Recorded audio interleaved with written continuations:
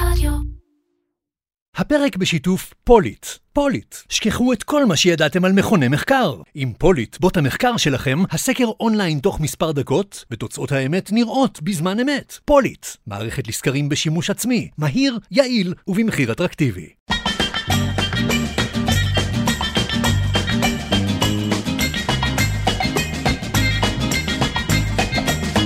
אירקצ'ר, קריאיטיב פודקאסט, עם מירן פחמן. אהלן, אייל גיא. אהלן. מה נשמע? מעולה. אתה שותף וסמנכ"ל הקריאיטיב במשרד הפרסום דיבור. כן, זה התואר, זה הטייטל שיש לי.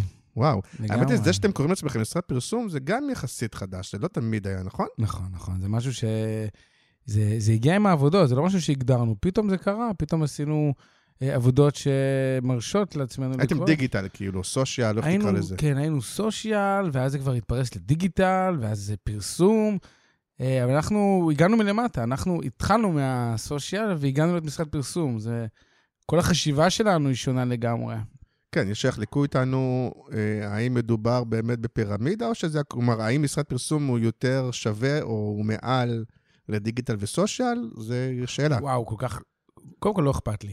דבר שני, זה משהו, אני חושב שזה דיון ששייך לפני 10 שנים. אני איש קריאיטיב שהתחלתי בסדר פרסום, וידעתי את היכולות שלי, ואני מאוד מאוד מאוד סלדתי מסושיאל. לא אהבתי סושיאל. תן במשפט קצר כדי שנתחיל עם החסות, ואז נרחיב. אוקיי, סבבה. אז שכחתי כבר את השאלה. אז אנחנו נדבר אחר כך באמת על המעבר ממשרד סושיאל לדיגיטל, לפרסום, ואם יש הבדל ביניהם ומה זה אומר, כי אתם באמת עשיתם איזשהו שינוי כזה, האם זה שינוי למעלה, למטה, לרוחב, איך אנחנו רוצים לראות את זה, והרבה נדבר הבאה על קריאיטיב, כי אתם משרד שפחות בעיניים שלי מזוהה עם קריאיטיב טוב, מגיעים הרבה פעמים לקאבר של קריאיטיב פרסט, זכיתם בגרנות, כלומר, אתם עובדים בקריאיטיב, אתה יכול לאשר? חד משמעית, אנחנו חיים קריאיטיב, נושמים קריאיטיב, והמשרד סביב קריאיטיב. לכן אתם נכשלים. קריאיטיב זה פסה, לא אמרו לכם את זה עדיין. כן. אז אנחנו נדבר על כל הנושא הזה איתך, שזה מאוד מעניין, כי אתה גם לא ממש צמחת במשרדי הפרסום הקלאסיים, אתה לא המסלול הרגיל.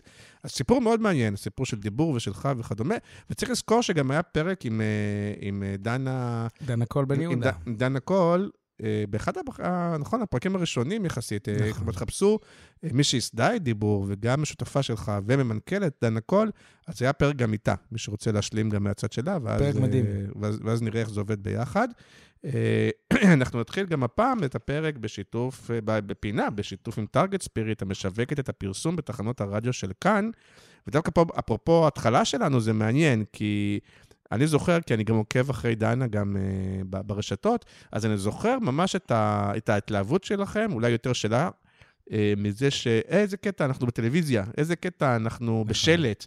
אז כלומר, באמת, תרחיב אתה, אבל שכאילו, כשהתחלתם לעשות גם אופליין, זה ריגש אתכם, ואולי זה קשור למסר של טארגט ספיריט, על העניין הזה של דיגיטל, אבל כשמוסיפים עוד רגל באופליין, זה רגל משמעותית, יותר גדולה מעוד רגל. נכון, מה שאנחנו עושים בדיגיטל, הרבה פעמים אנחנו קושרים את הרגש, אנחנו מספרים סיפור, ואז שזה פוגש אותך ברדיו, פתאום הרדיו מזכיר לך את מה שאנחנו עושים, כן. זאת עבודה משלימה מעולה, ואני מאוד מאוד מאמין ברדיו. מי משלים למי? זאת השאלה. אני חושב שהיום כבר הרדיו משלים לדיגיטל. אתם עושים גם בעולמות הפרפורמנס, או אתם עושים גם קמפיינים שהם צריכים בסוף להביא לידים או מחירות, או לא יודע מה. גם שם אתה מרגיש שרדיו, בכלל שחיזוק באופליין גם מחזק את התוצאות בסופו של דבר של קמפיין הדיגיטלי? מאוד. צריך להיות חכם ולהכיר את הקהל שלך, ולדעת למי אתה מדבר, מתי אתה מדבר, באיזה תוכניות, ובאיזה ערוצים, וזה עושה עבודה מדהימה. אני מסכים, ולא בגלל שאני מקבל כסף. גם אני, כי אני מתארח פה. סתם. אני לא סתם, אני מסכים, וזה נכון, וזה כאילו, זה לא יכול להיות לא נכון, כלומר, זה עם כל האהבה, וגם שלי לדיגיטל, ודיגיטל באמת שינה את המציאות, בסופו של דבר, באמת, ברגע שאתה מוסיף את העוד רגל הזאת, במקרה הזה ברדיו, ושוב אני אומר, למען היושר, זה יכול להיות גם דברים אחרים באופליין, זה בוסט רציני מאוד, ונגיד תודה לטארגט ספיריט שמסתכלת על המשפך הצרכני כולו, ומבינה שלרדיו יש תפקיד משמעותי ביצירת מודעות, היכרות, סקרנות, ומשם המשפך ממשיך אל הדיגיטל, מה שמבטיח לידים איכותיים יותר וזולים יותר. דיגיטל אוהב רדיו, ורדיו זה כאן, עם מעל 1.8 מיליון מאזינים ביום בכל הארץ. נשמע רגע תשדיר. החבר'ה מהשיווק כאן. שייכנסו. אהלן! בואו שבו, אנחנו לפני קמפיין חדש, דברו אליי, מה יהיה הפעם האקס פקטור, הסיקרט סוס, הגיים צ'יינג'ר? האמת יש משהו חדש שידליק את הקמפיין, הוספנו את הרדיו שיהיה פה מעניין, נשדרג את הפרפורמנס, הידיים באוויר, כולם זזים עכשיו לפי הקצב של השיר. רדיו, סוף סוף בשיווק מקשיבים למנכ"ל. נפרסם ברדיו ונגדל בחיפושים, ולשורת הלידים נוסיף עוד אפסים. מפרסמים, רוצים לשפר ביצועים? הכירו את חבילות הפרפורמנס החדשות בתחנות הרדיו של כאן. יותר חשיפה, יותר לידים, יותר החזר על ההשקעה. כל איש שיווק יודע. דיגיטל אוהב רדיו, ורדיו זה כאן. טארגט ספיריט, כאן הפרסום עובד. זהו, אז רק נגיד תודה רבה גם לאדיו שמשווקים את ספוטיפיי בישראל, הרבה זמן לא אמרתי להם תודה, כי הם מלווים אותי מההתחלה, ועכשיו נתחיל, אז בואו נתחבר באמת לסיפור של ההתחלה, ותמשיך רגע את ההסבר הזה של איך אתה רואה את המשרד שלכם? א', מתי אתה הצטרפת לדיבור? אני הצטרפתי, דיבור קיימת 11-12 שנה, ואני הצטרפתי לפני 3 שנים. וואו. ב-2019, כן. כן. פגשתי את דנה, דנה הייתה שכנה שלי. וואלה. היא בהתחלה הייתה מני סאבלט. באמת, היה לי משרד משותף, וקראו לנו In Your Face, הייתי שותף של בחור מקסים בשם ניר לבני, נכון. שהוא הסמנכ"ל קריאיטיב בשלמור. אחד מאנשי קריאיטיב הבכירים והידועים, וגם אותו שווה להזמין. נכון, גבר, אחלה בחור. ואני והוא נפרדנו אחרי תקופה, ודנה הייתה שכנה שלנו. במשרד או בבית? במשרד. כן. והיא כל פעם עברה משרד אחר, כאילו כל פעם היא צמחה. הייתה סושיאל, וכל פעם היא עברה משרד יותר גדול. והיא פגשה אותי במסדרון, ואני חישבתי צעדה, לאן אני הולך, היה לי כמה אופציות לשותפויות ודברים מעניינים, ולא כזה עניין אותי, כי אני לא רציתי לעשות סושיאל, לא רציתי להצטרף למשרד סושיאל. אמרתי, דנה, מה את יכולה להציע לי? היא אומרת לי, יאל, תסתכל לי בעיניים, אני רוצה להיות בין 5 משרדי הקריאיטיב הטובים בישראל. וואלה. יפה, היא לא אמרה בין 5 משרדי הפרסום הגדולים בישראל, אלא הקריאיטיב הטוב בישראל. יש את מחירות מעולה, ידע מה אני רוצה לשמוע. הבנתי. כן. וזה קנה אותי, אז הצטרפתי לדיבור, ומה שנתן לנו את היתרון על פני המתחרים שלנו באותה תקופה, זה סליחה שאני לא עף על עצמי, באמת, כאילו, בדלתיים סגורות, כן, ולא ברדיו אני עף על עצמי, אבל כאן אני אצנוע. אני יודע, אני עשיתי גם הפקות וגם ביימתי, והייתי, אתה יודע, זה מאוד מתחבר מה שאתה מדבר עליו כל הזמן מייקרים? כן. אז ידעתי גם להפיק וגם לביים, אז כדי להתקדם ולהתחיל לעשות הפקות, כדי לייצר פורטפוליו למשרד, אז אני הייתי עושה הכל, ולא יצאנו לחברות הפקות החוצה, ואז יכלנו להוזיל עלויות. ולאט לאט התקדמנו. שותפות מדהימה, שנה, זה לוקח המון זמן, אתה יודע, שותפות לבוא ושזה יהיה מושלם. כן. דנה אישה אסרטיבית מאוד, ואני בחור אסרטיבי. לא פריירית. מה זה לא פריירית? הכי לא פריירית שיש. אבל ברגע שכל אחד מוצא את המקום שלו, אתה מדבר על קריאיטיב. שזה עובד גם. נכון? אנחנו פה מדברים על קריאיטיב, אז לקח לנו זמן בזוגיות להבין מה המקום של כל אחד, וכמה שקריאיטיב הוא חשוב. והיא נתנה לי את כל הכלים כדי למכור את הקריאיטיב שלי ולעשות אותו, והמשרד באמת סובב סביב קריאיטיב היום. זה מדויק מה שאמרת קודם. אז דווקא מעניין אותי, אולי גם בגלל הפוזיציה שבה אני נמצא, כביכול היה לך משרד עם שותף, אחד מה שנקרא הבכירים, שהוא קופי בעברו, אתה גם קופי, נכון? במקור. אז למה בעצם צריך, כאילו, משרד אחר? כאילו, הרי נראה לי שהלך לכם טוב, או אתה אומר, אני יכול להגיד, עכשיו נגיד אנחנו במצב שיש הרבה עבודה. כאילו, נראה לי שכל מי שעושה עבודה סבירה פחות או יותר, יש לו עבודה. אז כאילו, למה דווקא עם דנה פתאום זה עבד, או שם זה פחות עבד, או פחות התחבר? כאילו, מה ההבדל בעצם? נקודה מאוד מעניינת. קודם כל, אתה אמרת את הבעיה. אנחנו שנינו היינו קופי. כן. ואנחנו לא משלימים אחד את השני. אנחנו אולי משלימים ברעיונות, אבל מבחינת ביזנס, אתה לא משלים. אתה קופי רע, והוא קופי טוב, השלמת את זה. כן. כן. אני הצעיר. כן. הייתי.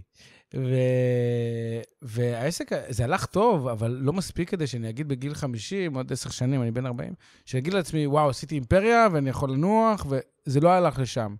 והבנתי שאני צריך, גם לא היה לי ניסיון במשרדי פרסום במשהו ניהולי, וגם לא בניתי עדיין אימפריה. ואמרתי, טוב, יש לי עכשיו פרק זמן מסוים שאני חייב, יש לי 2 מטרות. אחת, זה לקבל טייטל כלשהו, שיהיה לי לקורות חיים טייטל של סמנכ"ל, של משהו. כן. והשני זה, אם אני יכול, לבנות את האימפריה שכל כך רציתי. וצריך, יש מחירות בשביל זה, ודנה, יש את מחירות מדהימה.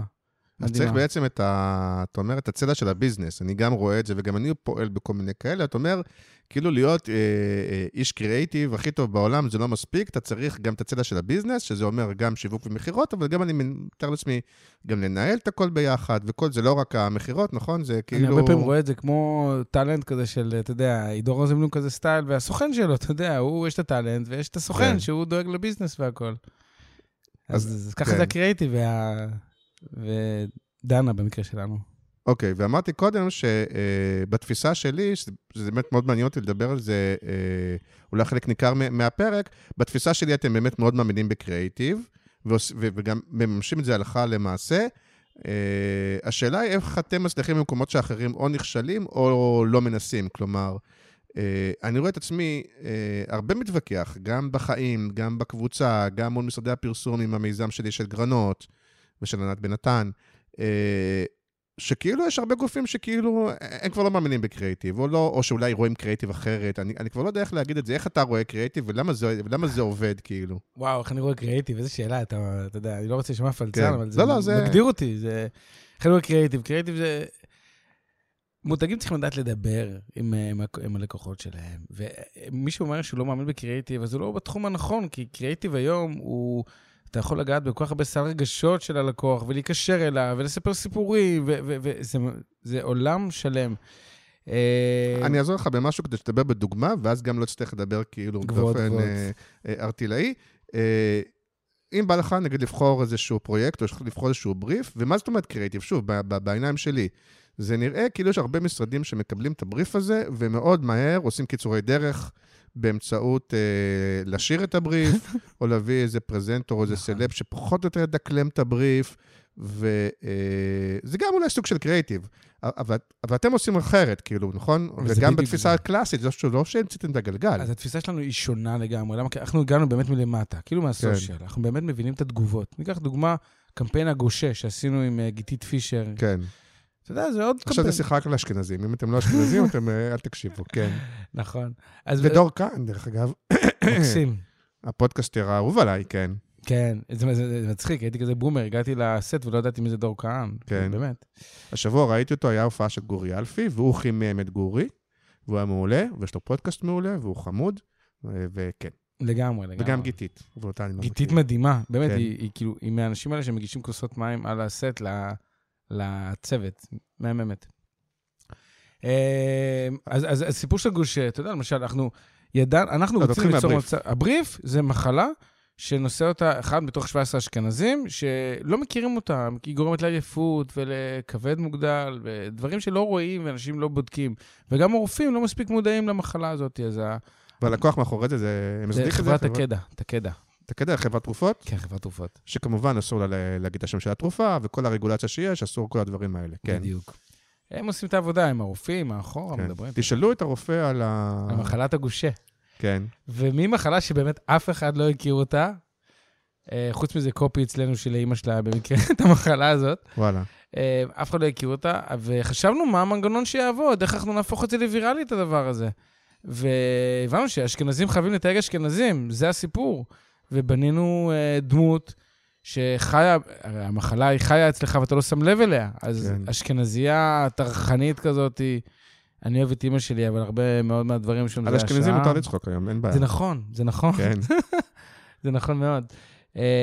ובאמת, הפכנו דמות הכי אשכנזית קיצונית שיש, וזה פשוט היה כמו יש בשדה קוצים, כולם תיגעו את כולם, והדבר החכם שעשינו פה, זה גם משהו שמשרד פרסום מסורתי, סליחה, עם כל הכבוד. נגיד לך מה הדבר הכי גאוני?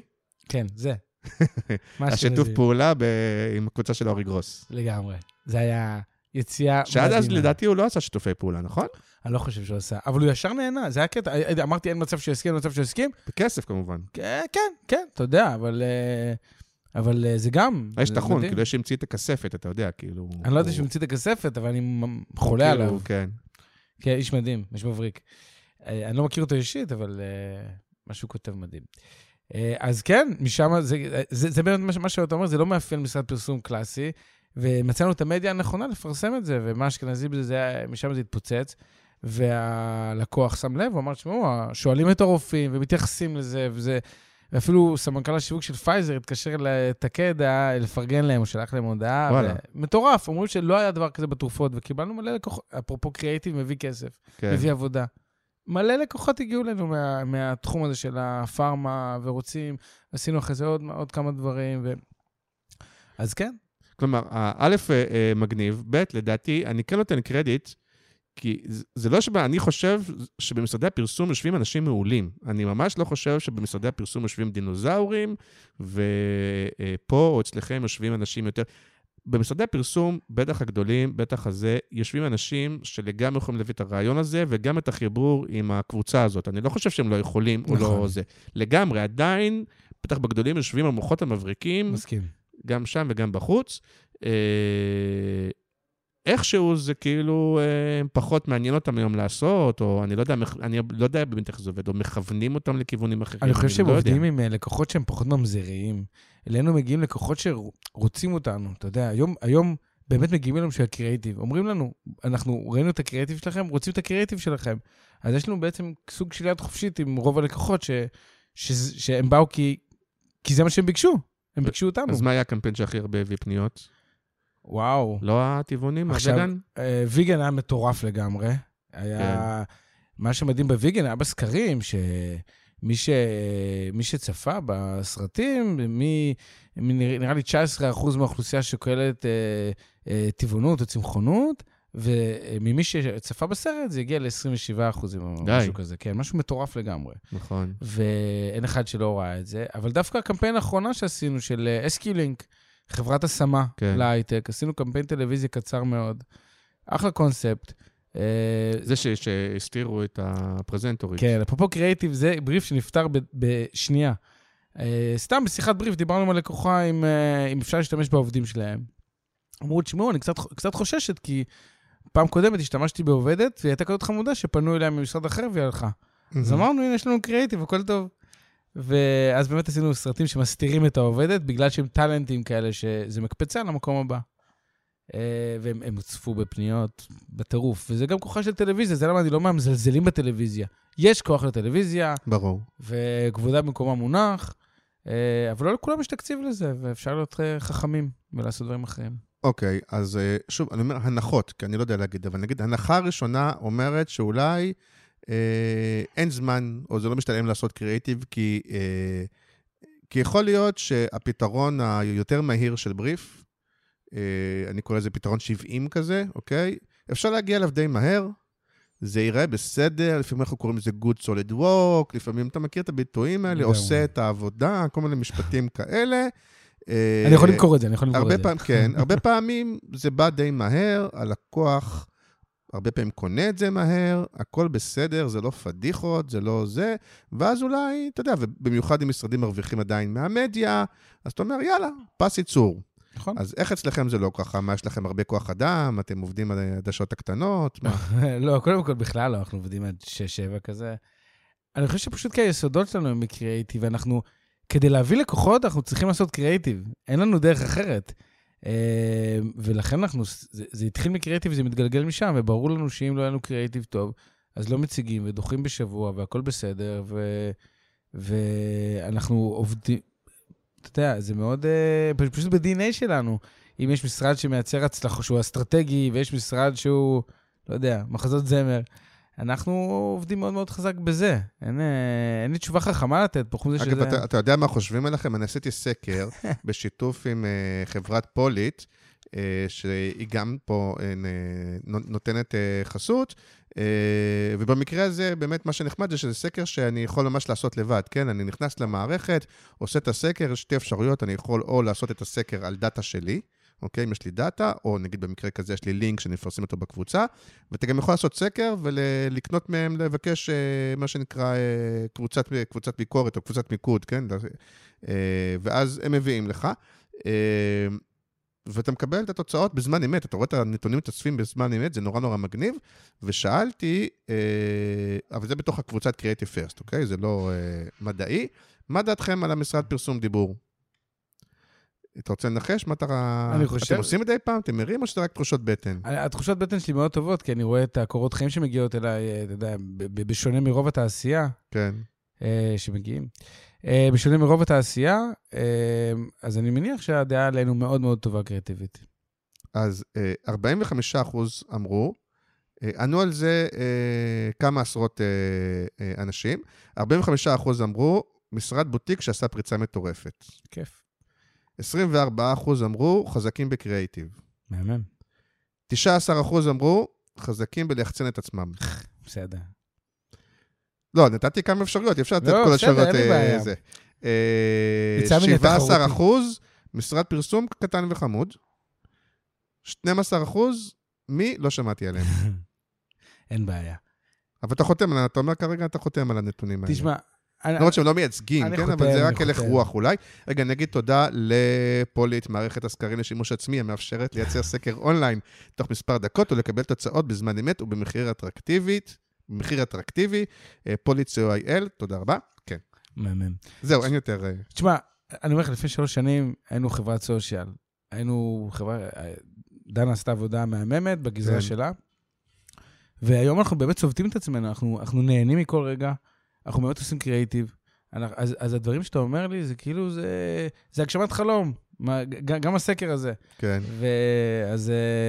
אל דאג, 12% ידעו גם בהמשך. אבל בוא ננסה לרדת תכלס. האם התהליך, נגיד, של הקריאיטיב הוא שונה או דומה למה שאני מכיר, שאתה אומר שאתה לא ממש עבדת, אנחנו תכף נדבר על הסיפור שלך, אבל אתה לא ממש עבדת במשרדי הפרסום לאורך השנים, אז תאר לי איך זה מגיע. כלומר, יש, נגיד, מגיע בריף, יש נגיד שלב של אסטרטגיה, או שאתם ישר בבריינסטורמינג? כן, לא, זה משרד פרסום לכל דבר ועניין מבחינת התהליכים. אבל אין לכם מנהל פלנינג, או יש לכם? אנחנו עובדים עם אנשים חיצוניים, וגם אנחנו מגדלים בבית, פלנר. אבל עובדים עם פרילנסרים. לרוב באסטרטגיה עובדים עם פרילנסים, כן. כן. זה מתחיל בתהליך אסטרטגי, שעושים הלקוח, אחרי זה, אתה יודע, מייצרים את הבריף, ישיבת צוות עם המנהל לקוח. אבל נגיד עוד פעם, אתה יכול לבחור עכשיו דוגמה אחרת, האם בתהליך הזה אתה אומר, בונה, יש פה איזה שפיץ אסטרטגי, או שבסוף יש פה מסר כזה או אחר, אבל השפיץ צריך לבוא מהקריאיטיב? תשמע, אסטרטגיה, אם היא לא מביאה לך את השפיץ, אם היא לא מקפיצה לך אותה, אז זה לא אסטרטגיה טובה. כאילו... רק מקפיצה, אני במקרה, נגיד, אצלי עושה גם את האסטרטגיה וגם את הקריאיטיב, אבל אני תמיד אומר, כאילו, גם ללקוחות שלי, אני אומר, זה מתוך עצלות, כי ברגע שאתה מפצח את השפיץ האסטרטגי, אחר כך הרבה יותר קל פשוט. פשוט הרבה יותר קל. בדיוק. אז אני מאוד אוהב לעבוד ביחד עם האסטרטגיה, כדי לכוון למקום הזה. וכן, תשמע, האסטרטגיה הטובה זה אוצר. נגיד, אתה זוכר דוגמה שקיבלת איזה בריף שאתה אומר, בוא, האסטרטגיה פה פיצחה את העסק? מעניין מה שאתה אומר. בוא נזכר רגע, איזה לקוחות אתם עובדים? אנחנו עובדים עם משולם, שזה שירותי תשלום, ועושים להם פרסומות מאוד יפות. מה, זה חדש יחסית, לא? כן, עובדים איתם בשנה האחרונה. הפרזנטור שלהם זה עידו רוזנבלום. עשינו להם עבודה מהממת. אני דרך אגב לקוח די חדש. שמשולם? כן. וואלה. כן, כי היה לא מזמן ארגנתי את הביקור בתערוכה של קוסאמה הזה, והייתי צריך בעצם לאסוף 50 שקלים מכל משתתף, ולחבר את זה לחשבונית ירוקה. גדול. אז חיפשתי את זה, עשיתי משולם, וזה אוטומטית. כן. גדול. דומינוז, עשינו עבודה אסטרטגית מדהימה שם, עבדנו שם, אתה יודע, בתקופת הקורונה, כל עניין השליחים הפך להיות אישיו. אבל דומינוז יש גם את מכן, נכון? נכון. איך החלוקה, ואיך אתם לא דורכים אחד לשני על האצבעות? אנחנו מאוד מאוד, אנחנו רוכשים כבוד אחד לשני. כן. אנחנו, כל אחד יודע את הגזרה שלו. כן. אנחנו לא דוחפים את עצמנו בכוח, ונותנים למתי שדומינוז מרגישים שזה בריף שהוא בשבילנו, אז אנחנו מקבלים אותו. אבל דווקא בגלל שדומינוז נתפס, ובצדק, כלקוח שמאפשר קריאיטיב, נכון? נכון. אז דווקא זה מין לקוח שגם מכן, וגם אתם תלחמו על זה, כי כאילו אני לקוח שרוצה ומאפשר קריאיטיב. נכון. אני בטוח שכאילו בין כל אחד מושך את הסמיכה לצד שלו, וזה בסדר. כן, אבל אתה יודע, מכן זה מפלצת, עם כל הכבוד לדיבור, מכן זה עדיין מפלצת שעובדת בסכומים יותר גבוהים, וברור לנו מתי העבודה שלהם ומתי העבודה שלנו. ונגיד, שעבדנו איתם מאוד אסטרטגיה על כל עניין השליחים, זה היה בתקציבים שלנו, ולא בתקציבים של מכן. מה זה אומר? נגיד, מה היה הבריף? הבריף היה מחפשים שליחים, שיש המון אופציות בחוץ. יש את וולט, ויש את וולט, ויש את כל המתחרים האחרים. הנה, אחלה בריף, שאתה אומר לעצמך, בעצם, מה ההבדל? אם אני שליח של וולט, או של טנביס, או של זה, אלא אם כן אומרים לך, ואני לא מאמין שזה המצב, אומרים לך, תקשיב, אנחנו משלמים כפול, אבל אני מאמין שבדרך כלל אין שפיץ כזה מוצרי, שאומרים לך, תקשיב, אנחנו משלמים כפול, אתה צריך להמציא את היתרון. אתה יודע, לא, האמת חשובה, אלא הסיפור. כן, כן. והסיפור באמת, שאתה יודע, וולט וכאלה, הם אנשים חופשיים מאוד, אין להם את הגב, ואין לך ביטוח ודברים כאלה. הם מין עובדי קבלן כאלה. נכון. כן. אז בסופו של תהליך אסטרטגי מאוד, מאוד מושקע, הגענו למסקנה ששליחים חכמים עובדים בדומינוז. ואז שליחים חכמים, אתה יודע, פרטנו את כל זה שיש ביטוח, ושיש לך פנסיה, ושיש לך משכורת, ויש לך גב, ויש לך קטנוע מהחברה, וכאלה וכאלה. פרטנו את זה. כן. אבל הכותרת הייתה, שליחים חכמים עובדים בדומינוז. ויצא מזה סרט מקסים, ומודעות שעובדו טוב מאוד, ובתקופה מאוד מאוד מאוד קשה, של גיוס שליחים, דווקא עשינו עבודה מאוד יפה. רגע, דווקא זה מעניין, כי אתם אומרים, הנה, משהו שהתחיל אתה אומר, מה ההבדל? שליחים פה, שליחים שם. באתם, אמרתם, אנחנו נוסעים בפרונט, כי וולט מרוויחים יותר, נכון? או אתה כאילו פרילנס כזה, ואתה מרוויח הרבה כסף.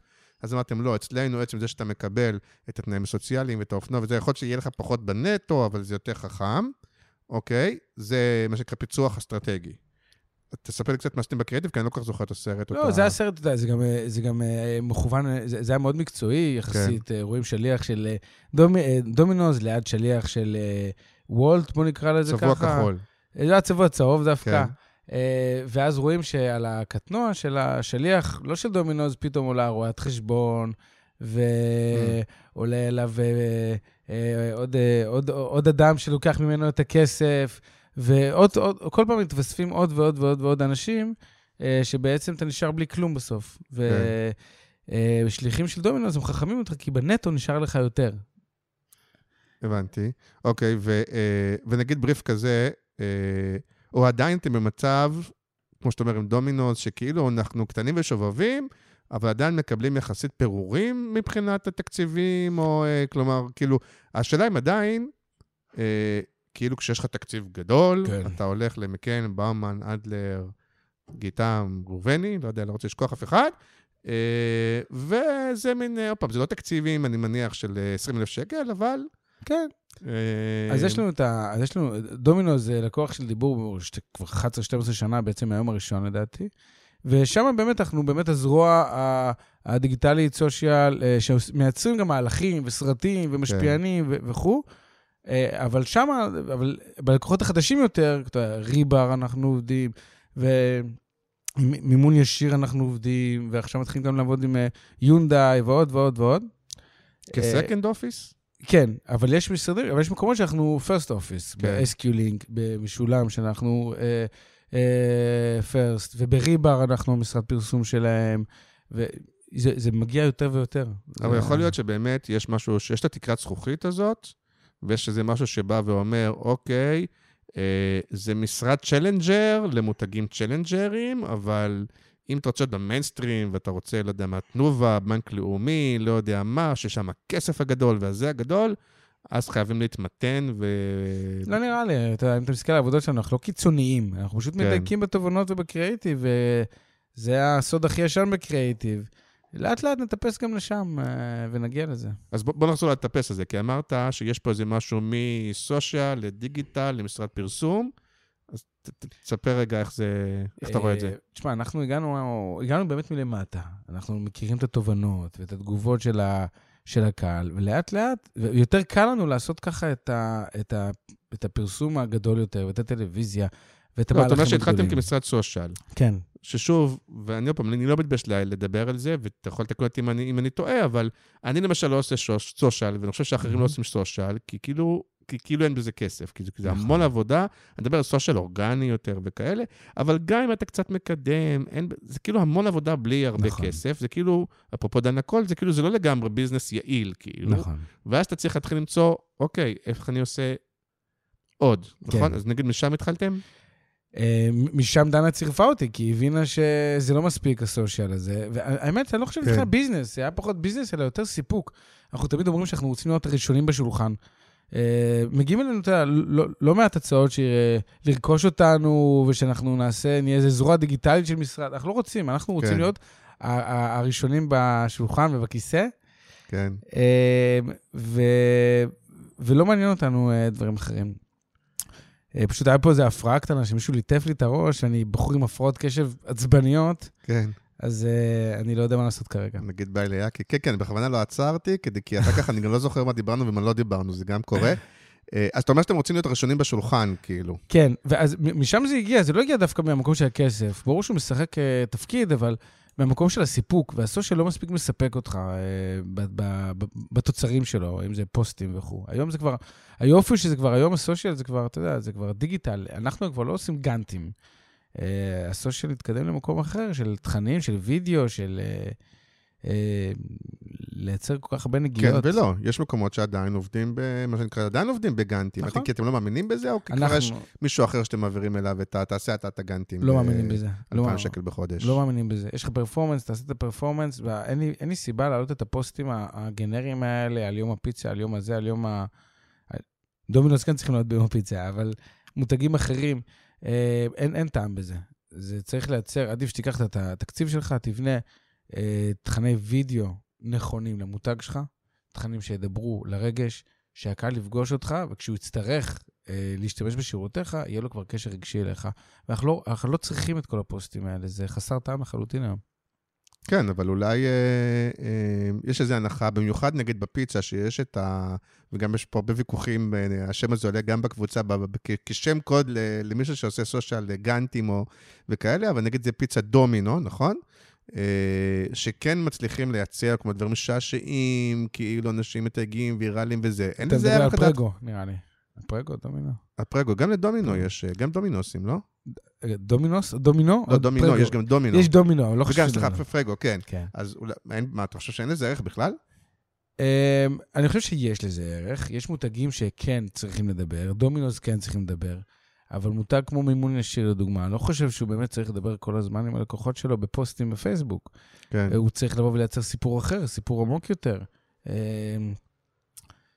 אז כן, יש מותגים שכן מתאים להם לבוא ולעשות פוסטים מדי פעם, אבל בתמונה הכללית, הכוללת, אנחנו מעדיפים לחשוב על זה כמקום, כפלטפורמה ליצירת תוכן משמעותי, ולא נגיעות קטנות. אוקיי, היינו קודם, ואולי אתה ממשיך כדי להבין את העבודה וגם את הראש הקריאטיבי, עוד פעם, בתהליך הפיצוח. א', יש לך היום כאילו גם קופירייטרים, אני יודע, יש לפחות אחת, נכון? יש לנו 5, אנחנו משרד של 30 אנשים כמעט. יש לך 5 קופירייטרים? יש לי 5 קופירייטרים. וואו, כן. כן, יש לי מנהלת קריאטיב מהממת. כי חיפשת לה מזמן, אז מי? בסוף החלטתי לקדם מישהי מהבית. את הילה? את הילה, כן. כן, זה השם הנוסף שאני מכיר, אז אוקיי. כן, בחורה מהממת והיא מעולה. זה גם משרד שמאוד פרו-נשים כזה, נכון? מאוד, נכפה עליי, אני לא פרו-נשים, סתם. אבל למדתי לקבל את זה בשמחה רבה, זה כיף. לא, אבל נגיד, יכול להיות שכאילו המחזור החודשית שלך, כאילו סונכרנים של כולם, זה כאילו כאלה. כן, זה קרה. כן. אבל, תשמע, יש בזה כוח שהמנכ"לית היא אישה, כן. והמייסדת, אז זה עובר לכל הארגון, וזה כיף. בימים אלו זה גם לא כזה רע לביזנס. בכלל, או להפך, זה בידול, יש לנו בידול, זה משהו שבטוח עוזר לנו בתור דיבור. אוקיי, אז יש לך מנהל קריאיטיב, ועוד 5 קופירייטרים. ועוד 4. אוקיי, אז איך זה עובד מבחינה הזאת? כמה אתה מפצח בעצמך, או שאתה יותר מנהל?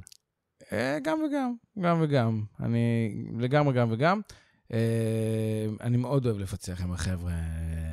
אני מנסה להיגמל מזה, כי גם אני רוצה שהם יפרחו ויצמחו ויגדלו, ויהיו יחידה מתפקדת לבד, כי אני צריך לצאת החוצה, לפגוש לקוחות, לפתח את העסק. וגם כי אני יכול להגיד לך שאני בתור קופי, תמיד הרגשתי לא תמיד, אבל הרבה פעמים הרגשתי שמנהל הקריאיטיב, כאילו כשהוא מפצח איתנו, זה גם כי הוא נהנה, אבל גם יש בזה משהו שהוא לא לגמרי סומך, כי הוא חייב להיות, ותכף תספר את זה, כי אתה יודע, אתה בסוף צריך להיות זה שבעוד יומיים עושה פרזנטציה, ואתה חייב להיות עם אצבע על הדופק, וגם היה משהו נורא לא פייר, כי הוא כאילו גם משתתף וגם השופט בסוף, ותמיד כאילו בסוף אין מה לעשות, יש לך העדפה לרעיונות שלך.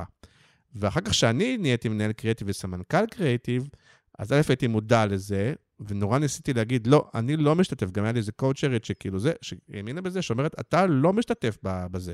אתה מנהל, אתה לא משתתף, אתה לא מפצח איתם, אתה לא... איך אתה רואה את זה? אני חושב אתה יודע, יצחקו עליי עכשיו בחבר'ה שנגיד שאין לי כזה אגו, יש לי אגו. כן. אבל אני מצליח להבחין בין רעיון טוב, כאילו, לא אכפת לי אם זה שלי או לא שלי בסוף. אני בא למכור. מה שנכון לי למכור, מה שאני חושב שהוא הכי טוב. ואני חושב שאין לי את העניין הזה ממש. לא, אבל נגיד בחלק הראשון, שאתה אומר, נותן בריף, אני יודע לא יודע מה, צריך עוד יומיים 3 להציג במשרד, נכון? ואחר כך לקוח, ואתה אומר, אני חייב שיהיה לי רעיונות טובים, ואתה אומר, אם אני אתן ואלך, אני כן יהיה לי, לא יהיה לי, אני אלך, אני יודע אם יש לי, אולי אני צריך... יש פה את העניין הזה שקשה, כאילו, לא? להפריד או לסמוך. זה קשה מאוד לסמוך. זה החלק הכי קשה. תשמע, אל תשכח שאנחנו בנינו משרד, אני התחלתי לבד כמעט, ואז כאילו לבוא ולתת... אתה גם ערכת וגם ביימת. עריכה לא, אבל אני ביימתי והפקתי. ופתאום, אז כן, לסמוך זה מאוד מאוד קשה, ואני עובד על זה. אני עובד על זה מאוד מאוד חזק. עוד לא שחררתי עד הסוף, וצריך לעבוד על זה, זה נכון. אבל אני מאוד מנסה, שאני רואה רעיון טוב, אני מנסה לקדם אותו, לא אכפת אם זה שלי או לא שלי, וזה מה שאני חושב שגם החבר'ה מרגישים את זה, כאילו, אנחנו שווים לגמרי במשרד. ועובדים קלאסי, קופי ארט וכאלה, או איך עובדים? לא, זה גם חלום שלי. או שכל אחד יושב עם עצמו? לא, זה הקופים יושבים ביחד, יש לנו חדר קופי כזה, גדול. עושים פינג פונג? עושים מלא פינג פונגים. כן. זה הכי כיף. אנחנו באמת כיף אצלנו, אמיתי. כן. ואנחנו עובדים קופי בחשיבה, מנסים להכניס גם את הארט והסטודיו לחשיבות מדי פעם. ארט דירקטור כל הזמן נמצא איתנו בחשיבות. אבל כן, זה קשה קצת לבוא ולשתף כל הזמן, בטח בקצב של העבודות של היום, זה מאוד קשה כל הזמן ליצור את הצוותים האלה, כי יש הרבה תוצרים לייצר. אבל הקופי יושבים וחושבים המון המון ביחד. ומה עושים כשאין רעיון מספיק טוב? אין דבר כזה. אין? לא קורה? אין דבר כזה. אתה יודע, אני לא רוצה לשמע שחצן וזה, אבל אני חושב לא, אני יכול להגיד לך שכמעט, עם השנים למדתי לחיות עם זה, אבל כאילו בריפים גדולים, אין כמעט את השלב של הייאוש הזה, שאתה אומר, או שאין לי רעיון, או שיש לי אחד, ואין לי יותר, וגם לא יהיה לי יותר, ואני אפס, ואני גם לא ברור לי איך הגעתי עד עכשיו לפה, ואז, אתה יודע, ואז זה משתחרר. אתה מכיר את זה? כן. אז כאילו, יש את השלב הזה שאתה אומר, טוב, אין, וגם לא יהיה, לא יודע מה אתה רוצה, לא, אין. בוא תקשר לזה, פרילנס, די, אין. אז לא, זה לא קרה, ואני חושב שעבדתי על זה מאוד חזק בראש שלי. פעם היה לי שאני מקבל בריף, היה לי את הרפלקס הזה של, אומייגאד, אתה יודע, של אוקיי, איך אני פותר את זה. כן. ואז למדתי להתייחס לזה כמו איזו חרדה קטנה, של אוקיי, זה סתם שטויות, אני אפתור את זה. ואנחנו תמיד, אתה יודע, אנחנו מצליחים, נשבע לך, אני מושג איך, אנחנו באמת, אני חושב שלא קורה שאין לנו רעיונות. כן. אוקיי, ואז מה נגיד עומד לנגד עיניך, כשאתה שופט רעיון טוב או בוחר רעיון, בין, שוב, לא שהדברים סותרים אחד את השני, אבל בין, האם זה רעיון שייצר שיחה, או ייצר רעש, או ייצר בולטות, ואנרד מדיה וכל הדבר הזה, אולי גם לא בושה, אני אהיה גאה בו, יהיו גאים בו, או משהו להשוויץ בו בקריאיטיב, נזכה בזה וזה וזה, עד בסוף אני צריך להביא אנשים שהתעניינו בגושה, או אני צריך אנשים בסוף אני צריך להביא שליחים לדומינוס פיצה, כלומר, בכל הרנג' הזה, איך אתה משחק עם זה? קודם כל, לפני הכל זה המסר. לא אכפת לי כל השאר, אם יהיה לי רעיון הכי גאוני שיש וזה לא יושב לי על המסר, אז אנחנו לא עושים עבודה טובה, אנחנו בפרסום בסוף. אני הכי מתייחס לאנשי קריאטיב כאמנים, כאנשים ש... אבל קודם כל יש לנו מטרה, וצריך לעמוד בה. אז זה הפריזמה הראשונה שאני חושב עליה. אחרי זה צריך להבין עוד את המטרות של הלקוח. אם יש לנו אופציה לווירליות ולמשהו שדברו עליו, זה החלום של כל בריף, אבל אי אפשר לייצר את זה מכל בריף, וזה לא מתאים לכל לקוח גם. כן. ותמיד אני מנסה שזה לא יהיה דומה למשהו שהיה. אתה יודע, זה מאוד קשה במקצוע שלנו שהכל יהיה שונה ממה שהיה. נכון, אפרופו הגושה, אמרו לכם זה דומה לכללית, ואיך קראו לה? ויינשטוק, לא יודע מה. אבל זה הכי לא דומה לוויינשטוק, כן. בוויגן, אמרו, היה סרט מחול, דומה, נכון? יש גם את זה. תשמע, אי אפשר, בעולם של היום שמייצרים כל כך הרבה תכנים, אז קשה מאוד לבוא ותמיד להיות הכי מקורי והכי זה, תמיד מנסים להיות הכי מקוריים, הכי שונים, ואם לא, אז מה אני אעשה? פעם הבאה אני אעשה יותר טוב. לא, אבל זה גם, כאילו זה משהו של משרדי הפרסום הקלאסיים, העניין הזה של העתקות, ושזה יהיה מקורי, וגם אם מישהו מביא איזה סרט מלפני שנתיים בארגנטינה, אתה אומר, טוב, זה היה, ודבר שנשחק, ככל שאני יודע, במשרדי הדיגיטל והסושיאל, שפחות מסתכלים על זה ככה. לא, אני מאוד שם. אנחנו מאוד מאוד שם. אם אני אראה משהו שהצענו ללקוח, ואחרי זה אני רואה שהיה כזה, אני אתבאס. הדוגמאות שבאת, אני לא חושב שהם, אתה יודע, זה לא בדיוק מה שאנחנו הצענו, ואני שם לגמרי, יש לי אני דור ביניים, אני גדלתי תחת העילה של באומן, ושל מקן, ושל הגדולים, ושל תור הזהב של הפרסום הישראלי. אז לא באמת ספר רגע איך הגעת באמת לזה, כי לא גדלת בדרך המסורתית. קודם כל, אני אלך אחורה, סיפור די מדהים. הייתי בחור דתי, והייתי בהודו, טסתי אחרי הצבא להודו. כיפה סרוגה, לא משהו זה. כן. בניש, מה שנקרא. לא, בניש, מכינה קטן צבאית, וזה, אף אחד לא חושב שאני דתי באמת, אבל בסדר. אבל ציציות. אמור. אוקיי. היו קוראים לי הכומר בבית ספר. הכופר. הכומר, כן, הכופר. אז הייתי בהודו, וטיילתי מזה בחור, מבוגר ממני, פגשתי אותו שם, הוא אמר לי, אתה קופירייטר. וואלה. אמרתי לו, מה זה קופירייטר? איך אין לי מושג. הוא בכלל היה פיזיותרפיסט. הוא אמר שיש לו ידידה, שקוראים לה סיגל אבודי. די. הוא אמר לי, סיגל אבודי, אתה, יש לך אותם בדיחות כמוה, אותם תובנות כמוה, אתה קופירייטר. כן, כבוד גדול, סיגל אבודי. לא הכרתי אותה. ואז הוא חיבר אותי אליה, כשחזרתי, הייתי ילד סטלן בן 20 וקצת. כן. ואז עשתה לי איזה מבחן כזה, אמרה לי, אתה קופירייטר, לך תלמד, אבל אתה קופירייטר, יש לך את זה. כן? אז הלכתי לתרצה, הייתי רשום כבר למכללה המינהל. אנחנו מדברים על איזה שנה בערך? 2008. כן. ואז הלכתי לתרצה, הייתי רשום למכללה המינהל, היא אמרה לי, אל תלך ללמוד במכללה, תשאר אצלי, יהיה לך מקצוע, הכל יהיה טוב. וואלה. כן. ושברתי את הלב של אמא שלי, היה הרבה מריבות על הדבר הזה שלא עשיתי תואר. ואז התחלתי במשרד קטן, בשם צור אלפסי, הוא לא קיים, לא כלום, אבל הייתי לבד שם, והיה לי הזדמנות מדהימה. לא רונן צור. לא, צחי אלפסי ושמוליק צור. כן. הם היו עושים נדל"ן, כל מיני נדל"ן קטן כזה. כן. אבל הייתי קופי לבד, עם ארטית, ושם פתאום, אתה יודע, מי יהיה קורס, יכלתי להציג, אני הצגתי, אני עשיתי, אני זה, פתאום הגיע לנו בריף גדול של בנק מרקנטיל, וזה היה מטורף, עם גלימות, ונכנסתי עם גלימה לישיבה, ומחרתי וזה. אמרתי, בונה, יש לי איזה כיף. והם בטח כאילו לא הכירו כזה סגנון. לא הכירו שום סגנון כזה, עפו עליי, אתה יודע, פתאום משרד קטן שקיבל איזה 600,000 שקל אז למרקנטיל, ואמרתי, בונה, אני הבאתי את זה, מטורף. ואז אמרתי, טוב, אני חייב לקבל קצת ניסיון בגדולים. הלכתי לאדלר גרייט זה היה, והתקבלתי לבחור מעולה בשם ערן ארליך, קיבל אותי, המנהל קריאיטיב, והיה לי קשה מאוד, כי אני הייתי רגיל להיות הלבד, זה שיש לו רעיון, מתקשר של הלקוח, פתאום יש מעלה שרשרת של אנשים, ואני גם לא מבין את האינטרסים, אני אומר להם, חבר'ה, זה לא יהיה טוב, אומרים לי, כן, אבל אנחנו מרוויחים איזה 400,000 שקל. אני אומר, אבל זה לא יעבוד, אף אחד לא ישתתף בזה, ולא יכולתי לסבול את זה, אני אדם שקשה לו עם זה, שאתה נותן שירות כזה מאפן. שוב, יכול להיות שזה מקרה פרטי, אבל זה קצת הקצנה לעומת מה שקורה, זה לא באמת ככה קורה במשרדים הגדולים. יכול להיות שזה מקרה פרטי שאני מאמין לך, אבל זה לא ש... אני רוכש כבוד למשרדים הגדולים, יש שם המון טוב גם. לא, אבל לא היה חסר לך לפני, שאתה אמרת, ואני כן רוצה מישהו שקצת ילמד אותי, שיהיה מנטור שלי, שיהיה לי איזה מישהו ש... כן. כאילו, אתה יודע, מישהו מהוותיקים, מישהו מזה שאני כאילו לא אפילו אראה מה אני לא יודע, שאני לא יודע, כאילו אולי, כאילו, זה תמיד מתנהל בצורה אינטואיטיבית. בדיוק, ואני זוכר, פגשתי את יוסי צרפתי בהלוויה של תרצה, ואמרתי לו שאני מאוד רוצה להיות עצמאי כבר, כאילו זה בוער בי. ואז הוא אמר לי, תשמע, זה מוקדם לך, והוא צדק, אבל החלטתי להיות עצמאי. התקבלתי, אחרי שעזבתי את אדלר, ואז התקבלתי למקן, השותף שלך לשעבר, חזן. יגאל חזן, הוא רצה אותי, ואז הוא שם אותי פרילנס, הוא עושה טעות, כי הייתי, עד שיהיה לו תקן, הוא שם אותי פרילנס אצל ניר רפואה, ואז אמרתי, טוב, אני פרילנס, טוב לי, והיה לי ממש כיף להיות פרילנס.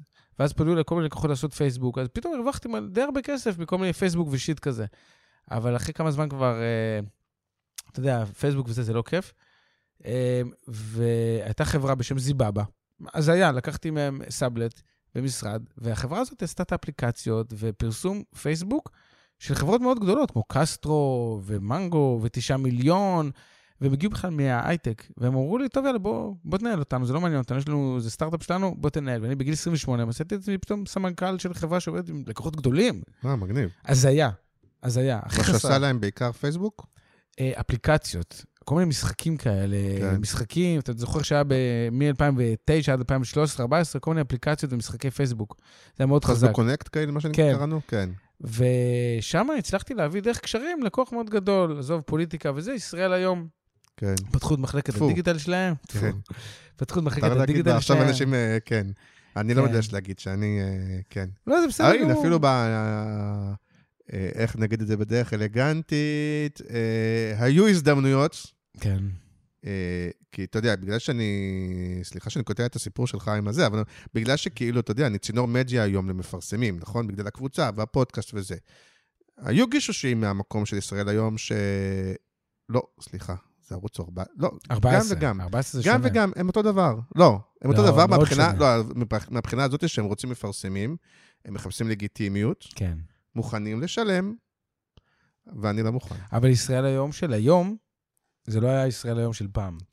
זה לא, אתה יודע... לא, היום הוא כבר בנט, לא? היום הוא כבר, אתה יודע... ככה אומרים, אבל... ככה אומרים, אבל משהו אחרי המשפט של ביבי השתנה, אתה יודע, ושם זה התחיל, לפני זה כן, זה אמרו בביטון וזה, אבל זה לא השפיע... כן. בכל מקרה, הם נתנו לנו קרקע מדהימה לעשות דברים בדיגיטל ישראל היום, וזה לקוח שאני הבאתי אז לזיבאבא, לחברה הזאת, ופתאום עשינו את...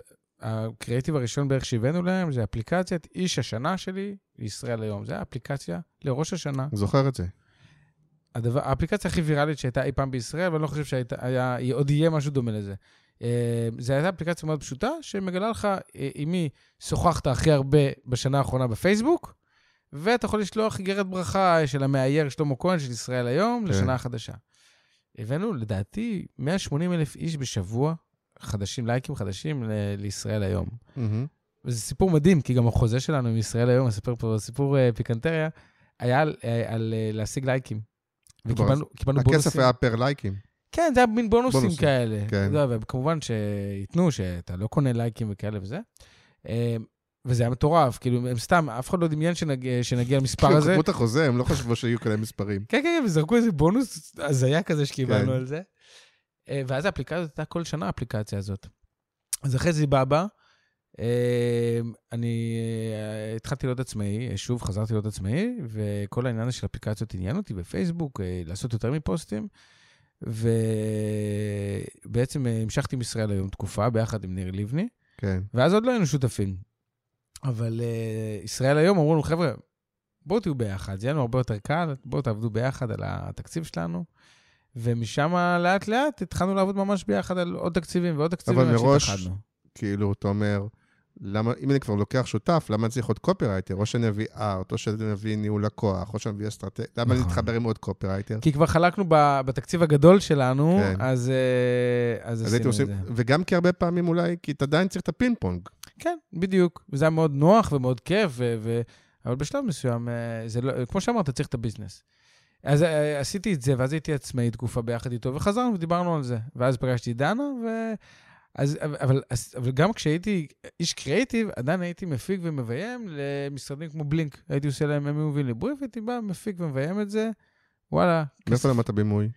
לא למדתי. אבל דברים כאלה קטנים, אתה יודע, כל מיני דברים באולפן, כל מיני שאלונים כאלה, כל מיני, מה שקראו לזה בזפיד, שם קוד בזפיד בעבר. אז זה היה לי קל לעשות את זה. לא, כי לביים זה לא רק לביים שחקנים, אתה צריך גם לביים ברמת הזוויות, התאורה, לתכנן את העריכה, לא יודע, זה כאילו, זה לא רק איך לביים שחקנים. נכון. צריך לדעת. אתה יודע, למדתי כזה.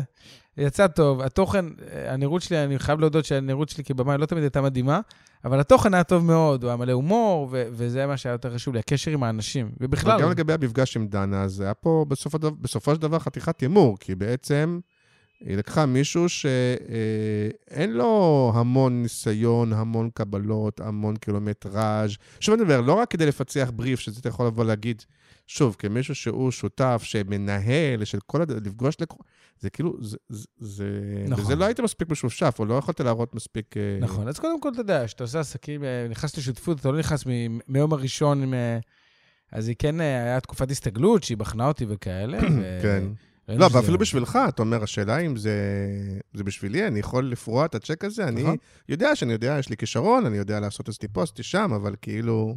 כן, אני לא מפחד מאתגרים, כן, סחטן אליך. כן, זה היה לי מגניב מאוד לעשות את זה. תשמע, אני ידעתי כל הזמן שיש לי את זה. אני ידעתי כל הזמן שאני יכול לעשות את זה, רק צריך את הפלטפורמה הנכונה. אבל היה לי קשה למצוא את הדרך שלי, בגלל שהיה לי קשה להיות במשרדי פרסום. היה לי קשה לי כנראה, אני כנראה אדם שמאוד עצמאי באופי שלו, והייתי צריך למצוא את הדרך שלי לבד. וזה גם השוני שלי מכולם. אני שמרתי, גם בקריאיטיב, אני מאוד שמרתי, אף פעם לא חיבו אותי, אתה מבין? כן. אף אחד לא אמר לי, אף פעם אתה לא טוב, אף אחד לא אמר לך רעיונות לא טובים. אבל עכשיו אולי אתה בתפקיד שאמור לחבות אחרים? כן, כן, אבל אני מנסה להעצים כשאפשר, אתה יודע. זה קשה, אבל כשיש אווירה טובה, וכשהם מרגישים חופשי גם להגיד לי, אתה טועה, זה הסוד. אם זה היה חד-כיווני, אז הבעיה, אבל מבחינתי, מישהו מתעקש על כיוון וזה, אני אומר, יאללה, תוסיף לו מצגת, מה אכפת לי? זה עוד כיוון, כאילו, אתה יודע, אם אני... שוב, כי אתה יודע שאתה זה שהולך למכור את זה, ואתה יודע, אפילו אם אתה רוצה להיות אובייקטיבי, יש משהו באנרגיה, כשאתה רוצה למכור כיוון, לא שזה תמיד מוכר, כי לפעמים יש כיוונים, שוב, שהם נמכרים כי הם, לא יודע, אתם מדברים באיזשהו מובן ללקוח או משהו, אבל יש הבדל באנרגיה, בין לקוח שאתה רוצה, בין כיוון שאתה רוצה למכור, לבין כיוון שאתה עושה הטובה שבמצגת. תשמע, יש... ואז לפעמים כשהוא נמכר, אתה כאילו לא יודע איך להתנהג, כי אתה כאילו אומר בלב, אתה אומר, אני לא רוצה את זה, אני לא רוצה את זה, אני לא רוצה את זה. תשמע, אני לא חושב שבאמת יהיה לנו כיוונים שאני לא שלם איתם, ולא רוצה, גם אם בסוף הלכתי על כיוון של מישהו, אז אני אדייק אותו ככה שאני אוכל למכור אותו, ויהיה לי נעים למכור אותו. פעם אחת אני חושב שהיה לי דבר כזה, שאני הגעתי למצגת, ועם משהו שאני לא... ואני כל כך בן אדם אמיתי, שלא יכלתי, שבמצגת אמרתי, תשמע, אני לא אוהב את הרעיון הזה, ואני מציג אותו, כי אני קשה לי. כן, גם יש משהו, גם שאני הרבה פעמים עושה, שאומרת, חבר'ה, רעיונות זה גם דבר סובייקטיבי. נכון. יש פה גם עניין, אם הייתי חושב שהוא לא נכון, אני מתפרץ לך לזה שלך. לא, בסדר גמור, הבמה שלך. אם הייתי חושב שזה, לא, תגיד אם אתה מסכים, אם הייתי חושב שהדבר הזה לא נכון לכם, לא הייתי מציג אותו. אבל אם בטעם האישי שלי, נגיד, זה לא בדיוק ההומור שלי, או לא, זה בטעם, זה לא עניין שזה יהיה טעם האישי שלי, אז אני אומר, אני פתוח לטעמים אחרים. זה קורה לי, אתה יודע, זה קורה לי דווקא הרבה עם שימוש במשפיענים, בכל מיני, שהלקוח רוצה מישהו אחד, הוא חבר'ה, הוא זול, הוא לא מתאים לכם, לא, אני מת על הצחוקים שלו, אני מת על ההומור שלו. לא, בסדר, אבל לא הכל בחיים זה צחוקים והומור, אחי, כאילו, יש הרבה מעבר לזה. ברעיונות זה פחות, כי בסוף הרעיונות שאנחנו מביאים, באמת אני די שלם איתם בסופו של יום.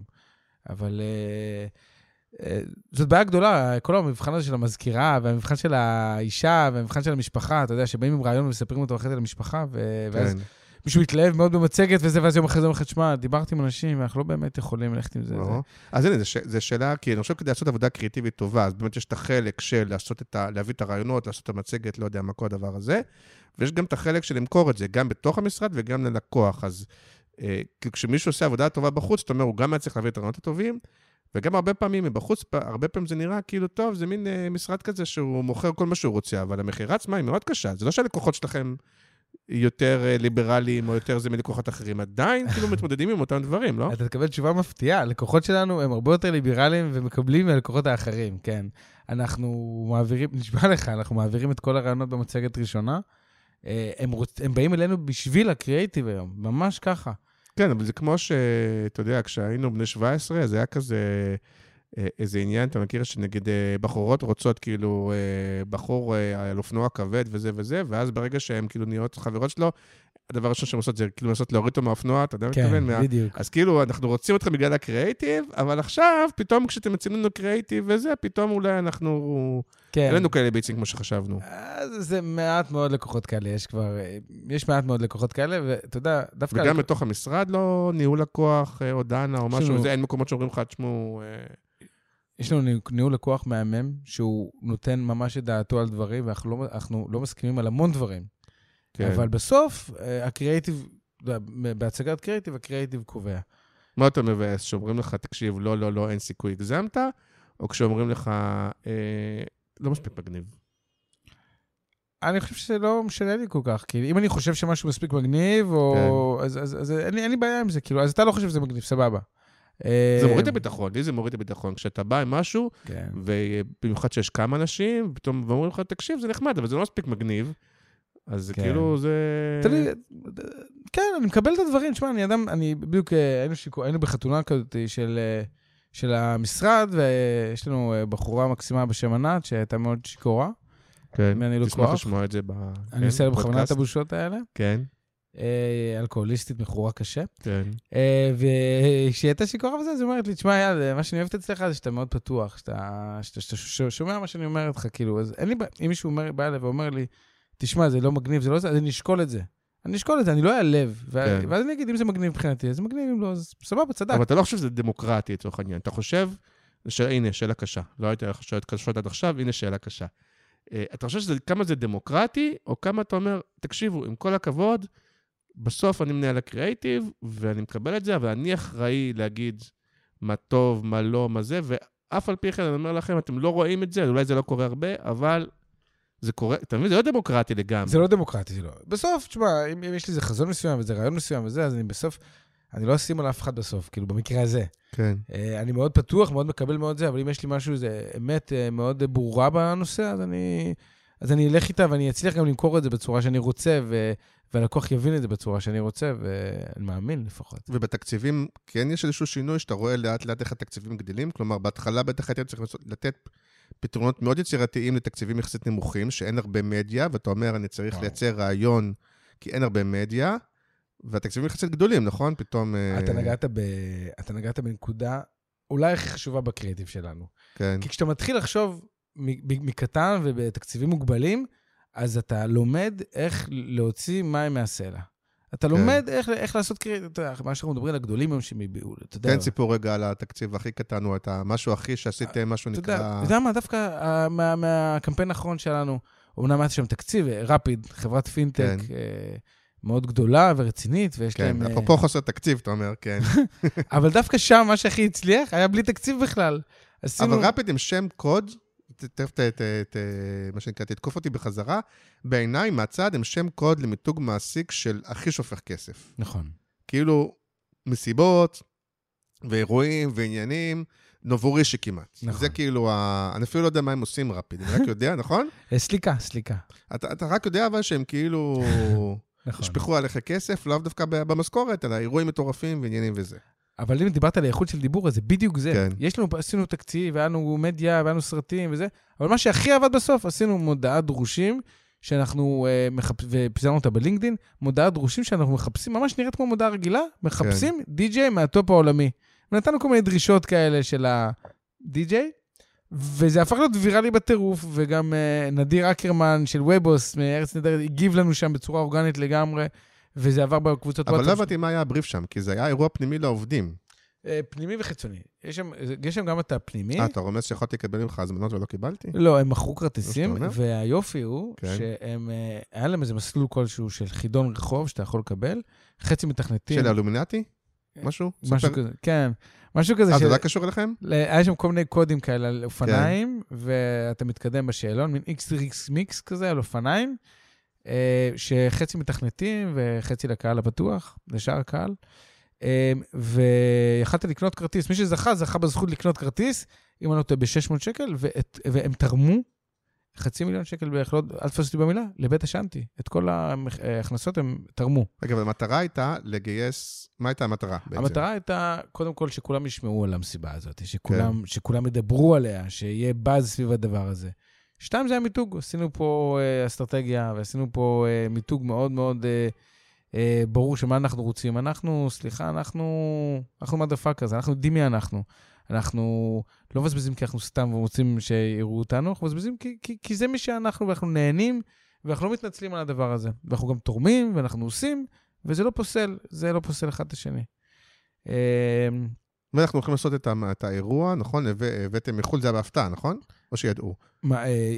הדיבורים על הליינאפ כבר התחילו, כאילו, זה כבר ידעו מה יהיה הליינאפ. אני לא מדבר על סקאזי. לא, על הסווידיש האוס מאפיה שהגיעו בסוף. סווידיש, היה דויד גואטה, שזה כולם ידעו שהוא מגיע. שהוא כאילו, אופם, אני חלשת במסיבות, אבל הוא קצת שם גם מפעם, נכון? כן, אתה יודע, זה המיינסטרים של כן, הוא כאילו אני מכיר, את השם השני אני גם לא מכיר, אבל דויד גואטה נגיד, זה השם שאני מכיר. נכון. כן. אבל מי היה השוס, כאילו, שהבאתם... סווידיש האוס מאפיה. זה כאילו הרכב שהוא מתאחד פעם בכזה, והמון המון שיח במוזיקה האלקטרונית שהם מתאחדים. עזוב, זה היה מטורף לגמרי, זה היה מסיבה כאילו ברמה הכי גבוהה שיש, בנו ליצן של, לא יודע, 50 מטר גובה, משהו כזה, 20 מטר גובה על במה, משהו מטורף לגמרי. אוקיי, והרעיון של אתם מחפשים די-ג'יי, אז מה הוא משרת בעצם? אז בעצם הוא משרת את זה שאנחנו חברה שהיא חושבת אחרת לגמרי, שאנחנו נהנים מהחיים, שאנחנו לא איזה חנונים כאלה, שאנחנו עפים, שאנחנו, אתה יודע, זה הפך להיות, עולם ההייטק הוא כזה חנוני, אתה רואה את זה גם שאין קונספטים בכל הפרסומים שלהם, באמת, כל אחד מביא את הכוכבי רשת שלו, שיעשה איזה גג. זהו בדיוק, ועוד כשיש כסף, סליחה שאני קוטע אותך, כי הם יודעים גם שיש להם כסף, הם יכולים לשפוך הרבה כסף. נכון. ואתה גם שותף אפרופו, כלומר, תכף נדבר גם על זה, כלומר, אתה לא רק מנהל קריאטיב שאומר, אני רוצה להביא את הבן זונה, את הזה, אתה אומר, אני גם רוצה להרוויח כסף, לשותף במשרד הזה. נכון. ואלה, לא משנה, ניתן להם רעיון, ישפכו כמה כסף שנגיד להם. מה האינטרס שלי להגיד להם, תקשיבו, תעשו פוסט בלינקדאין ויראלי, איפה הכסף? איך אני מרוויח מזה כסף? זה השותפות המדהימה שלי עם דנה, אנחנו קודם כל חושבים על קריאטיב, ואנחנו יודעים שככל שנמשיך בדרך שלנו, זה ישתלם לנו בסוף. גם הלקוח מרגיש את זה, ותתפלא, גם להם יש מגבלות תקציב, והם רגילים שכל אחד מנסה לסחוט אותם, וזה נעים שיש פרטנר אמיתי. אבל הם יודעים גם להגיד, וואלה, זה רעיון בן זונה, ואנחנו נשלם לכם, פוסט בלינקדאין, אנחנו נשלם לכם כי זה רעיון בן זונה, ואנחנו לא נשלם לכם בגלל ההפקה או המדיה. אנחנו, בלי להיכנס לסכום. כן, כאילו, כן, כן. אתה מבין? כי לקוחות לא כך יודעים לשלם על רעיון. כאילו, אומרים, אוקיי, מה, ישבת 5 דקות והבאת לי פוסט בלינקדאין? כן. אז אנחנו כבר היום יודעים, אנחנו מכירים את כל הקטעים של לקוחות, וסוגרים את כל הפינות החוזיות כבר לפני, יודעים איך לעשות את זה לפני, אני לא אסתבך בדברים כאלה שאני לא אקבל כסף על דברים שאני עושה. לא, אני אומר, יש פה אתה יודע, נגיד בקולנוע, יש לך את הקונפליקט בין הבמאי למפיק. כן. אתה עוד בכלל עשית, אז כאילו יש משהו, אתה אומר, רגע, אני אעשה את המשהו הכי טוב, הכי זה וזה, או שאני גם רוצה להרוויח כסף, זה בסדר גמור. כן, זה תמיד איזון, אתה יודע, צריך למצוא את האיזון הנכון בין איפה אתה יכול להרוויח, לבין איפה השירות הטוב ללקוח. קודם כל אתה רוצה את השירות הטוב, אין פה שאלה בכלל, כי בסוף זה מה שיביא את העבודה שלך. אוקיי, אז לסיום, אז למה, איכשהו, אתה אומר, זה לקוחות מסוימים שרוצים קריאטיב ובאים אליכם של זה, או שזה לא כל הלקוחות, כי למה עדיין קשה? שוב, אם הרבה משרדים לא עושים כזה קריאטיב, ושוב, אין לי בעיה להגיד שבעיניי עושים קריאטיב בינוני, ועושים קריאטיב קל ונוח, אבל זה כנראה שוב, בגלל שזה מה שהלקוחות או רוצים או מסתפקים. מסתפקים. אני חושב שבסופו של יום יש איזו בעיה שהלקוחות לא מותקנים, אני לא מדבר על לקוחות שאני מכיר, וזה הלקוחות באופן כללי, שהם מכירים מה שהמשרד פרסום מציג להם, והתמונה שהמשרד פרסום מציג להם, ונוח למשרד פרסום להציג תמונה שרגוע בחוץ, אבל הדיגיטל, זה שערה, קוראים כל הזמן דברים, וזה מדהים, וחייבים להגיב כל הזמן ולעשות, והקהל כבר ראה הכל, וצריך לדעת לבוא ולייצר דברים חדשים. והלקוחות, והמשרד פרסום לא תמיד משקפים ללקוחות את התמונה הזאת. אבל הטענה שלהם יוכל להגיד, תקשיבו, עזבו אתכם, הדברים האלה מתוחכמים מדי, יכול להיות שאנשי קריאטיב יחלו לכם כפיים, יכול להיות שזה, עזבו, העם, האנשים האמיתיים לא מבינים את זה, לא מעריכים את זה. מה לעשות? הם בסוף תקשתושו אותם מה הם אוהבים. הם אוהבים מערכונים עם אדיר מילר, ומחזות זמר, זה מה שהם אוהבים. הכל עניין של איזון בסוף. צריך לדעת למצוא את המסר נכון, עם הקריאטיב נכון. גם אני, אם יהיה קריאטיב שלא מעביר את המסר, אני לא אעשה אותו, אין מה לעשות. כן. או הפוך, אם יש קריאטיב טוב שעובר בשיר, זה לא משהו רע. נכון? כאילו מותר. כן, לא. מותר. מותר ויש קריאטיב נהדר גם שעובר בשיר, זה בסדר גמור, אם יש קונספט. נכון, בדיוק. אם יש קונספט וזה, ותשמע, אני גם בתור משרד פרסום, אם אני יוציא כל הזמן שיר, אני קצת אתבאס על עצמי. כן. בסופו של יום. אז לאן הולכים מכאן? בוא נגיד, אם כשבאת אמרת, אוקיי, אני מבין שאני רוצה לעשות איזשהו טיפוס, איזושהי עלייה, אמרתם גם בין 5 משרדי הקריאייטיב, או בין, איפה אתה עכשיו בדרך? אתה בשיא, אתה לפני השיא, אתה אחרי השיא, אתם איפה, יש עוד הרבה לפני, איפה אתם בתוך המסע הזה לדעתך? מלא, אנחנו עוד לפני השיא, אנחנו נגיע הרבה יותר רחוק מזה, אנחנו ממש בהתחלה של הטיפוס לפסגה. זה הסיפור שלנו. יש המון לקוחות שהמשרדי הפרסום הגדולים לא מתאימים להם, והיום אין הרבה אופציות, אין מה לעשות. ואנחנו אופציה טובה, ואנחנו נגיע למשרדי הפרסום הגדולים, אבל הנה שאלה של גרונאפ, כאילו, האם אתם נתתם את דעתכם, או אומרים, אוקיי, בסוף יש פה באמת כנראה איזשהו מכשול, כי יש איזשהו גודל מסוים, או לקוחות מסוימים, או לא יודע מה, שכבר מהרגע האהוב והלאה, קשה לעשות עבודה טובה, קשה להשאיר את האנשים מרוצים, ואפילו קשה להרוויח כסף. כי, אז איך, האם אתם אומרים לעצמכם, אנחנו יודעים לעשות את זה אחרת ממש, או שבסוף אנחנו נגיע לאותו מקום כמו כולם? תשמע, זה כל כך תלוי. היום הייתי אצל לקוח מתחום הפיננסים, שאתה מבין שאי אפשר לשנות את המערכת הזאת. הם רוצים אותנו, אומרים, אנחנו נעשה מגניב, אין סיכוי שזה יצליח. זה רק הופך את הבריף ליותר קשה, זה לא שבלתי אפשרי באמת. לא, כי אתה קולט את המערכת, אתה חוקר את העבר ומדבר עם אנשים שעבדו איתם, אז אתה מבין שזה לא באמת נכון, הסיטואציה הזאת. אבל יש מקומות, יש מותגים מדהימים, שעושים את השינוי הזה, ואפשר לעשות את זה, ויש מקומות שאנחנו מתקשה, כי אנחנו שונים, קשה לנו קצת אולי עם הפוליטיקות של משרדים הגדולים, ועם הסבלנות והאורך רוח, אבל לאט לאט אנחנו כנראה גם נלמד את זה.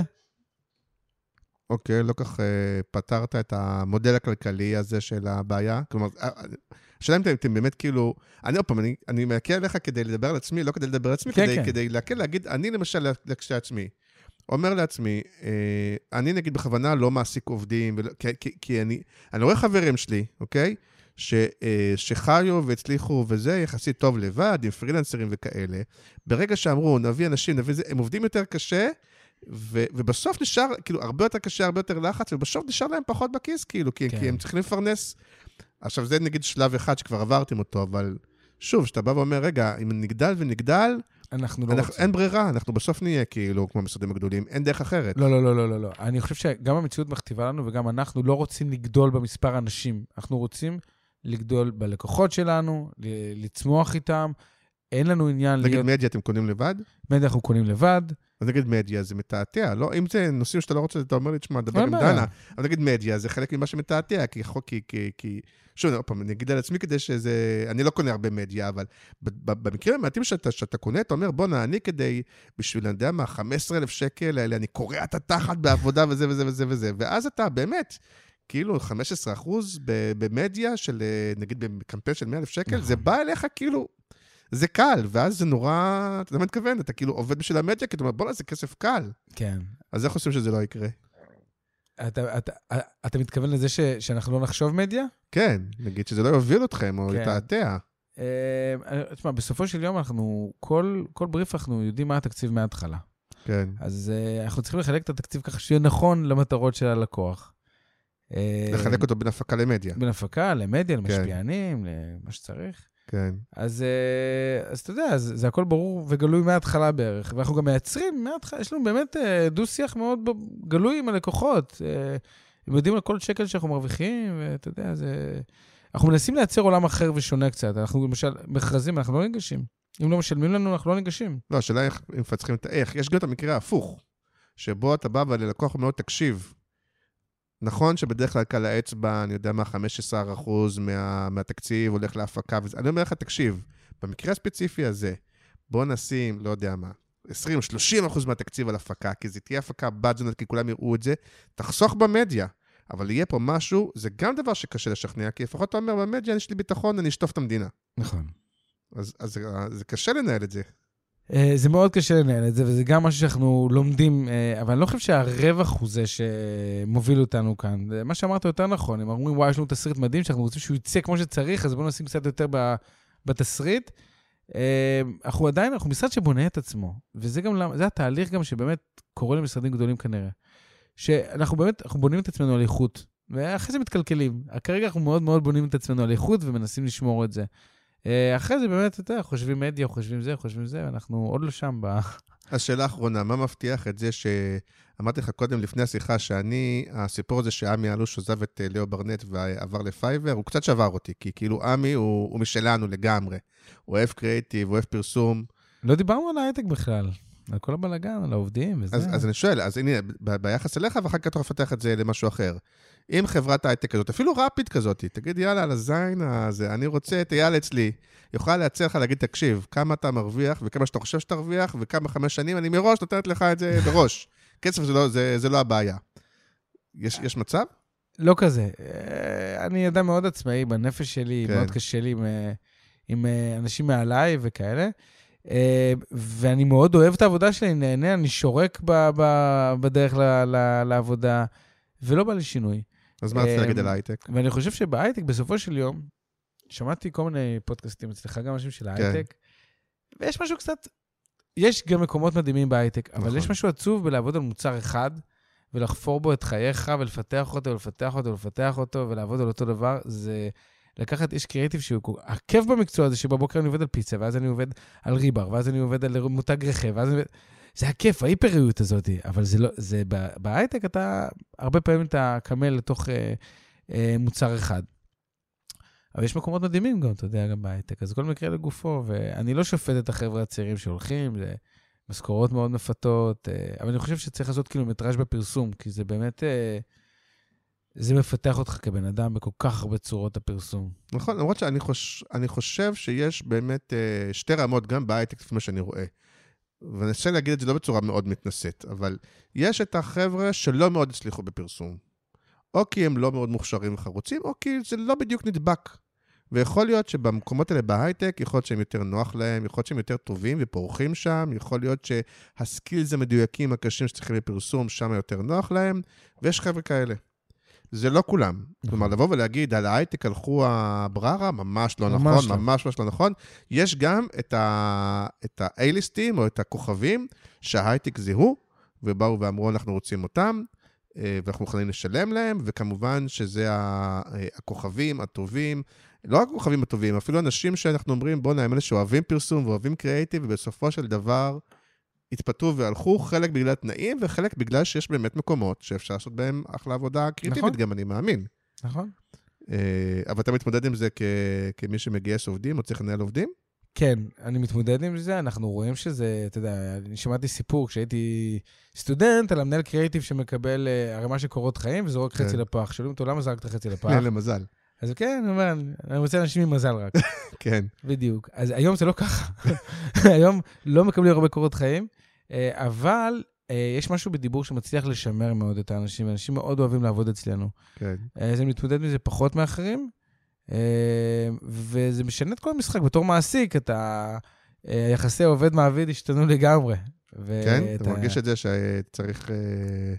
בוודאי. לשמור בכפפות, בצמר גפן, ולא יותר מדי לכעוס, ולא יותר מדי זה, שלא יגידו שאתה מתאמר, שלא יגידו שזה, שלא יגידו שזה, שכאילו... הכי ככה שיש, ואתה גם לומד שזה לטובתך, להכיר את העובדים ולהיות רגיש אליהם, ולכבד אותם, ואתה מקבל כבוד לא בשיטת המקל, אלא בשיטה חברית וטובה.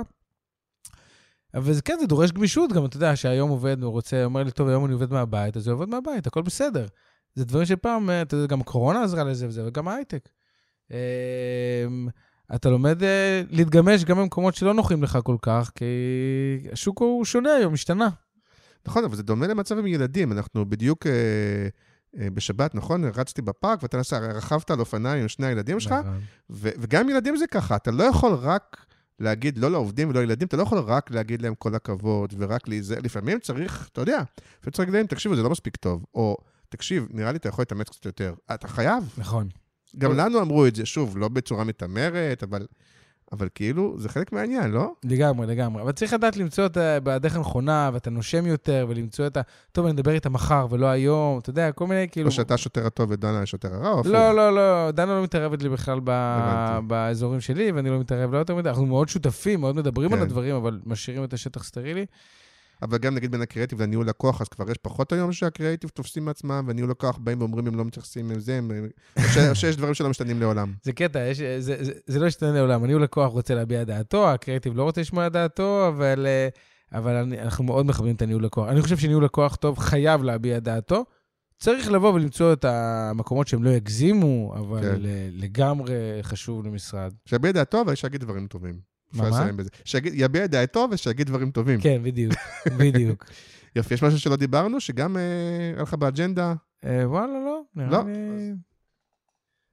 מגניב. דיברנו באמת הרבה על קריאטיב, ואני שמח, כי אני מרגיש שאין לי הרבה מאוד פרטנרים לדבר איתם על קריאטיב ועל קריאטיב טוב. במקום שאני מפרגן, אני חייב להגיד מהמשרדים שאני אוהב, הם לא כל כך רוצים לבוא, שזה מוזר, כי הם כאילו הכי וואו, אבל הם לא כך באים כי לרוב זה מין, כאילו מין צניעות, אם לא אוהבים לדבר, כל מיני כאלה, זה לא ממקום אחר, כי הם יודעים שאני אפרגן להם. תודה רבה. תודה לך. ואם יש שאלות או משהו, אתה שוכן קבוע בקריאיטיב פסט. כן. ותודה יש לך. אומרים שהבונוסים שלך הם נגזרים מהקאבר, זה נכון? לא, אני שותף, אין לי בונוסים, אתה יודע. הבנתי. עובדים. נכון, זה כאילו, זה שלכם. כן, בדיוק. טוב, תודה רבה. תודה לך. יאללה ביי. יאללה ביי.